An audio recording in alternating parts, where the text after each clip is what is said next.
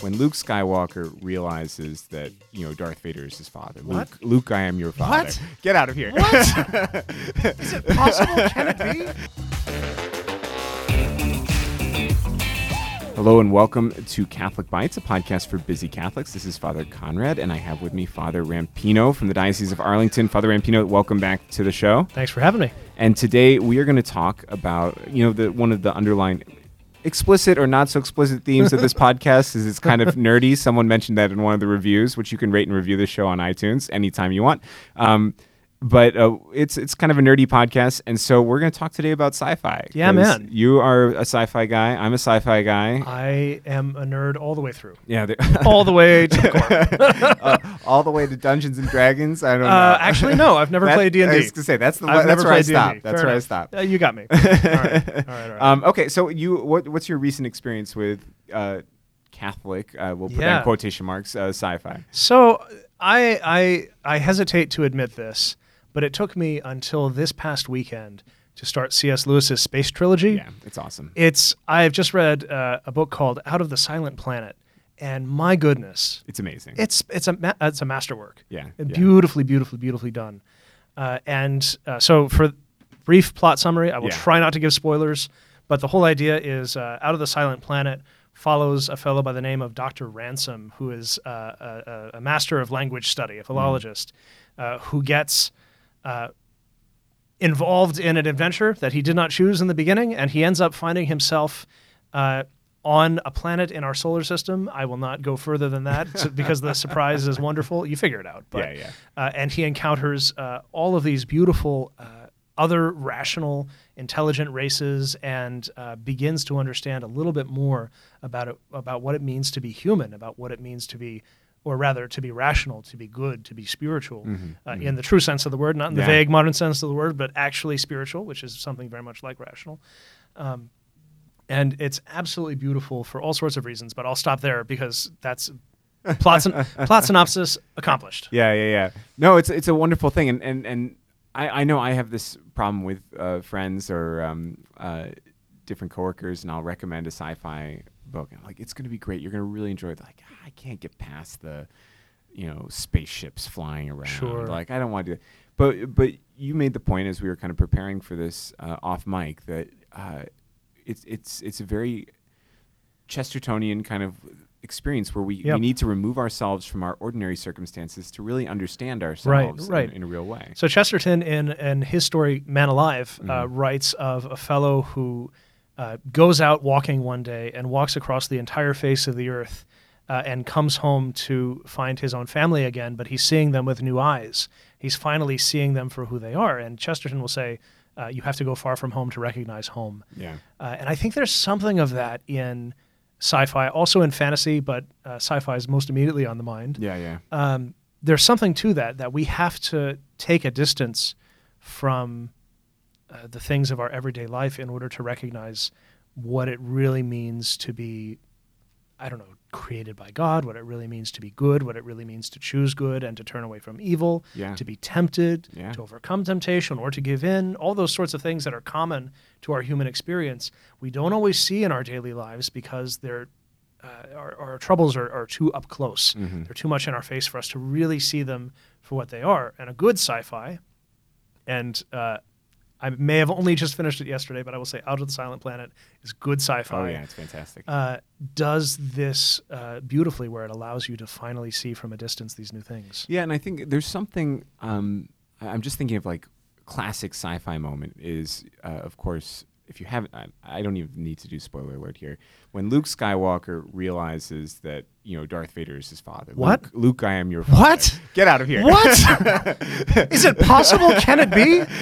Luke, I am your father. No. Even if you've watched Tommy Boy, you know that much. Yeah. So there's this, it's one of these powerful, incredible moments, not because of the plot twist. I mean, you see...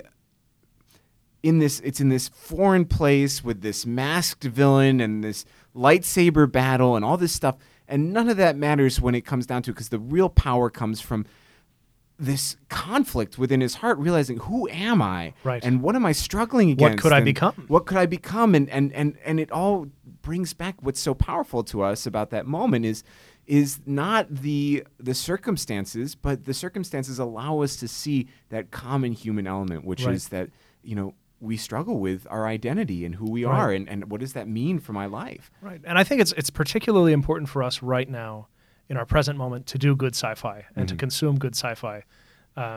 Mostly because this is one of the challenges of our age, is so much advertises itself as being capable of removing our human condition and freeing us from our human condition.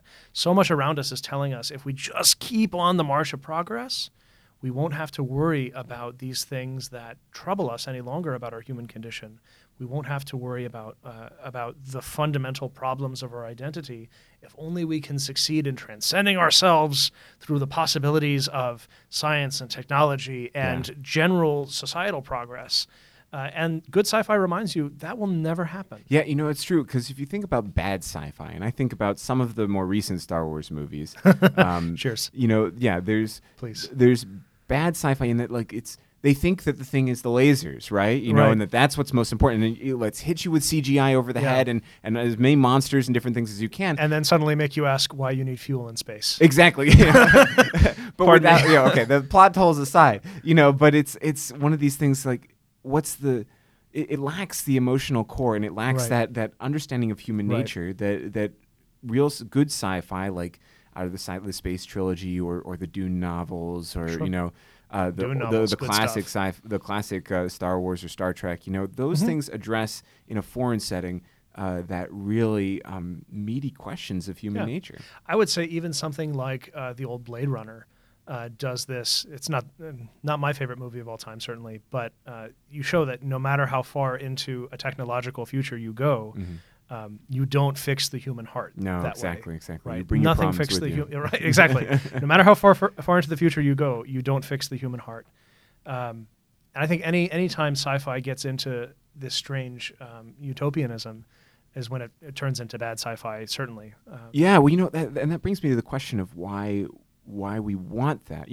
Obviously our hearts long to be fixed, right? Absolutely. But we want the easy way out. And technology is something we can handle and apply and upload, and this will just solve my problem. It would be so much easier if there was just a technique I could use to fix the human condition. It's kind of like certain forms of New Age spirituality. And certain ways that people approach prayer.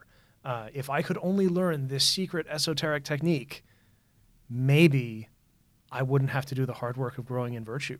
Or wrestling with the fact that... Or dealing with a wound that's been in my heart. Or, Absolutely. If I just pray the right Hail Mary, then everything will be better. Sure.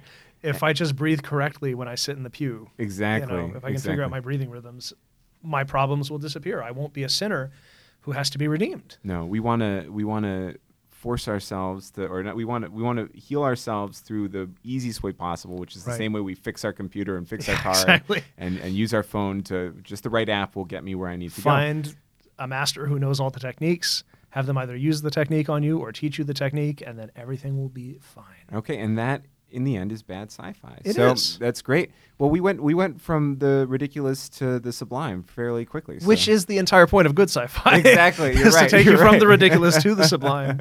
And ultimately stir up in your heart the longing for heaven. Yeah. Right? And show you that that's what you're longing for, and not just really cool ships and lasers. Although those are pretty awesome. Those are pretty great. Yeah. Okay, well, thank you, Father Rampino. That's a great place for us to end with the longing for heaven. And not the lasers? Not the lasers, yeah. If you are looking for other great Catholic podcasts, or great talks, you can find them on CatholicBitesPodcast.com, or you can find us on iTunes. Thank you for listening. Thank you, Father Rampino, for being with us. And God bless you all.